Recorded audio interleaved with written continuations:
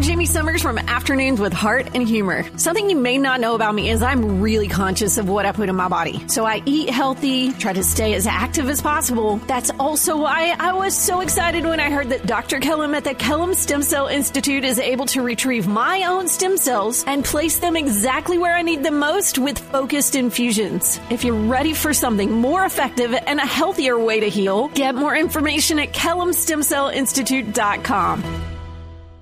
My friend Doug. Hey, Max, how are you? I'm good. I am glad to always to connect with you. I always Thank you. mention to Jana anytime you got Max, I'm there. You need to raise your standard. No, it's radio gold always, every time. I love it. Well, I'll dive right in. I guess it's interesting for this conversation, not so much talking about what's new that's coming out, but sort of celebrating the legacy of a book that's already sold 1.7 million copies, just in case you ever wonder. So I'm curious then, 25 years ago, what was the genesis or the thought behind this book in the first place? This was your first entry for kids, right? Your first book? It was. This and I wrote a series of books called Hermie the Caterpillar, but this one came out right before the Hermie series started. And Doug, by the way, thanks for letting me talk about it. And it is fun that it's been 25 years, and now it's being re-released with new artwork and everything. This book has two unique stories in its origin. Number one, I really wrote this story for my daughters. 25 years ago, they were youngsters, and we would have our story time at night. And I developed this story as my way of saying, just in case you ever wonder, I still love you. That's where it started. Just in case you're ever afraid, I still love you. And so I got this narrative that I would share with them every night. They loved listening to it. And I realized that children, they want to be told that nothing's going to take their father's love from them. But how this story came to be is that one Saturday night before, needing to be able to preach the next morning at our church, I started getting a toothache. And by Sunday morning, I could hardly talk. When I woke up, I was in such pain. I don't think I slept much. I called a friend who's a dentist, and he got me some pain medicine, but I called somebody on our staff and I said, "Don't count on me to preach today. I can hardly even talk." Well, so in the meantime, we got somebody else to preach. I took the pain medicine. It kicked in, and I felt really good. Pain medicine was wonderful, and so all of a sudden, I had 2 or 3 hours that I didn't expect to have that morning, and I thought, I'm going to take that story that I've written for my daughters. Just in case you ever wonder, and put it on paper. And so I did. And by noon it was written, and I sent it to Laura Minshew, who's still my publisher at children's books today, and she loved it, and so that's how. So all good things start with a toothache. That's the moral of that story. You never know how God's going to work through the pain, right? Is that? You don't. Well, talk about the excitement, I guess, of being able to re-release this and have the new artwork, and really a whole other generation of parents and kids now get the message if they missed it earlier. We live in a day that is so fast-paced that I believe parents have to deliberately sit down with their children and speak words of affirmation and admonishment and encourage to them. It's increasingly difficult for parents to do this. I watch my now grown kids, one of whom has grandchildren, my grandchildren, and I watch how difficult it is. There's so many distractions, so much temptation to just turn on the iPhone or the computer. And yeah, that has its place. I'm not, saying that's never an appropriate thing to do. But I'm encouraging young parents to block out those special moments before bedtime and create this tenderness that will be remembered throughout the rest of their lives. Remember, these children's hearts are made of wet cement, and we don't have very long to place our handprint upon them. And so for that reason, these kind of stories are so valuable.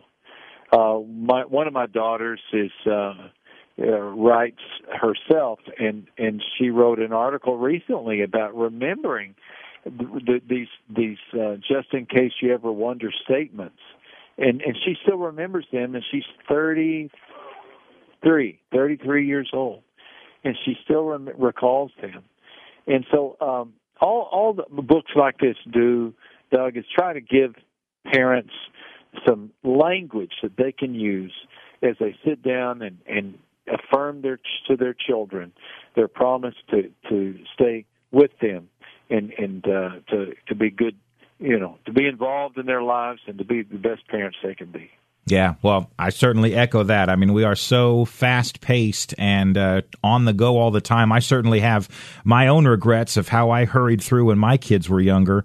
For the reflection that it might be for you 25 years later now, is there anything that if you could go back in time, you would tell yourself that you know now that you wish you had known then? I would tell myself that I'll never regret anything that I gave up in order to invest in the lives of my children, whether that be an opportunity for advancement, whether that be an opportunity to make a little more money, whether that be an opportunity to, take on a new hobby. Recognize somebody. I wish somebody had said, Max, this is a unique season of your life. It's not going to last very long. Childhood, it's just 8 or 9 years, and then they're going to be looking elsewhere for their friendship. And so seize this time now, while you have it, because it doesn't come back, does it, Doug? No. Once it's gone, it's gone. Yeah. And so seize it during this brief season. Do not begrudge.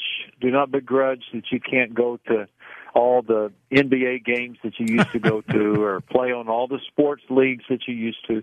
This is the time to give that stuff up. In reason, be willing to give it up if that's what it takes to be the best mom and dad you can be.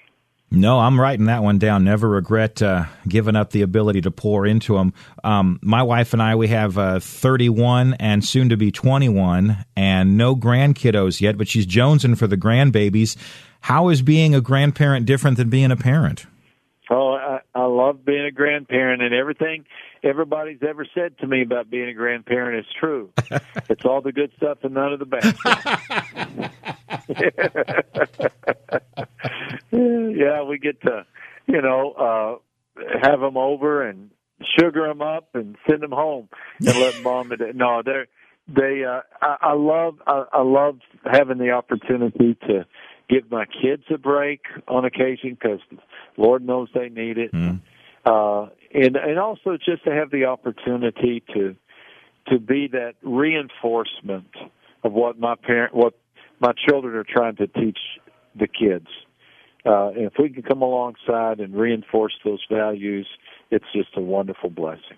Well, in terms of parenting advice, what would you consider to be your most valued parenting advice? My mind goes to the advice of treat misdemeanors like misdemeanors and not like felonies. I think we parents tend to don't get the discipline thing down. It's a hard thing to get down. Very rarely do children commit felonies, things that are really worthy of major punishment. Most of what our kids do are misdemeanors. And so we need to acknowledge that. And when our children commit a misdemeanor, when they commit a violation, it's very important for us to sit down with them and explain what they did, explain why it's wrong, and explain now, here are the consequences. And children appreciate that. They don't want us. We do not do them a favor if we just fly off the handle and punish them with no explanation. And we really don't do them a favor if we fly off the handle and punish them like it's a felony. You know, if they don't put their bike up, that's bad. But if it's an oversight, it's an oversight. Now, as parents, we need to determine if they're being rebellious and they're not putting their bike up out of spite. If so, the problem's not the bike. The problem is the relationship that mom and dad have with the child. And so there needs to be a healing of that relationship. And so being perceptive as to what is what's a felony and what's a misdemeanor is really important, and communicating during the whole process is absolutely essential. Love that. Thank you. Prayer, we always talk about prayer because I think it's so vital. I know I always feel like sometimes it's so underutilized. So how does prayer impact our parenting? Well, prayer is absolutely essential for a variety of reasons. It is because of prayer that we can always tell moms and dads there's hope. I talk to parents on a regular basis whose children have taken the path of the prodigal. They may not even come home. They certainly don't go to church. They're leading a lifestyle that bothers mom and dad, and yet, especially with adult children, there's not a lot the parents feel that they can do. And I remind them, yes, there is something you can do. You can pray. You can pray. You can pray. You can pray. We all wish that Jesus had said more about parenting. But the fact of the matter is he did say something about parenting in the fact that he responded every time a parent came to him. Whenever he saw a parent hurting, in need of help, he responded. And maybe that's the message, and that is when moms and dads come to Christ on behalf of their child, that Jesus responds. So let's don't underestimate or forget the importance of a praying dad or a praying mom, and especially when children are little. Let's be the moms and the dads that let our children find us in prayer, hear us praying, and praying for them. And then we can teach them about prayer. When they're anxious and troubled, we can be the mom and dad that says, okay, let's pray about this test. Let's pray about making the team, and teach them how to model for them how to take our concerns to Christ in prayer. Love the wisdom, Max. I appreciate the time. Anything else to pass along in closing? I would just say that for all the listeners, what I said in the book that we say to our children is what God says in the Bible to us, and that is, just in case you ever wonder, God is always going to be there. I'm Jamie Summers from Afternoons with Heart and Humor. Something you may not know about me is I'm really conscious of what I put in my body. So I eat healthy, try to stay as active as possible. That's also why I was so excited when I heard that Dr. Kellum at the Kellum Stem Cell Institute is able to retrieve my own stem cells and place them exactly where I need them most with focused infusions. If you're ready for something more effective and a healthier way to heal, get more information at KellumStemCellInstitute.com.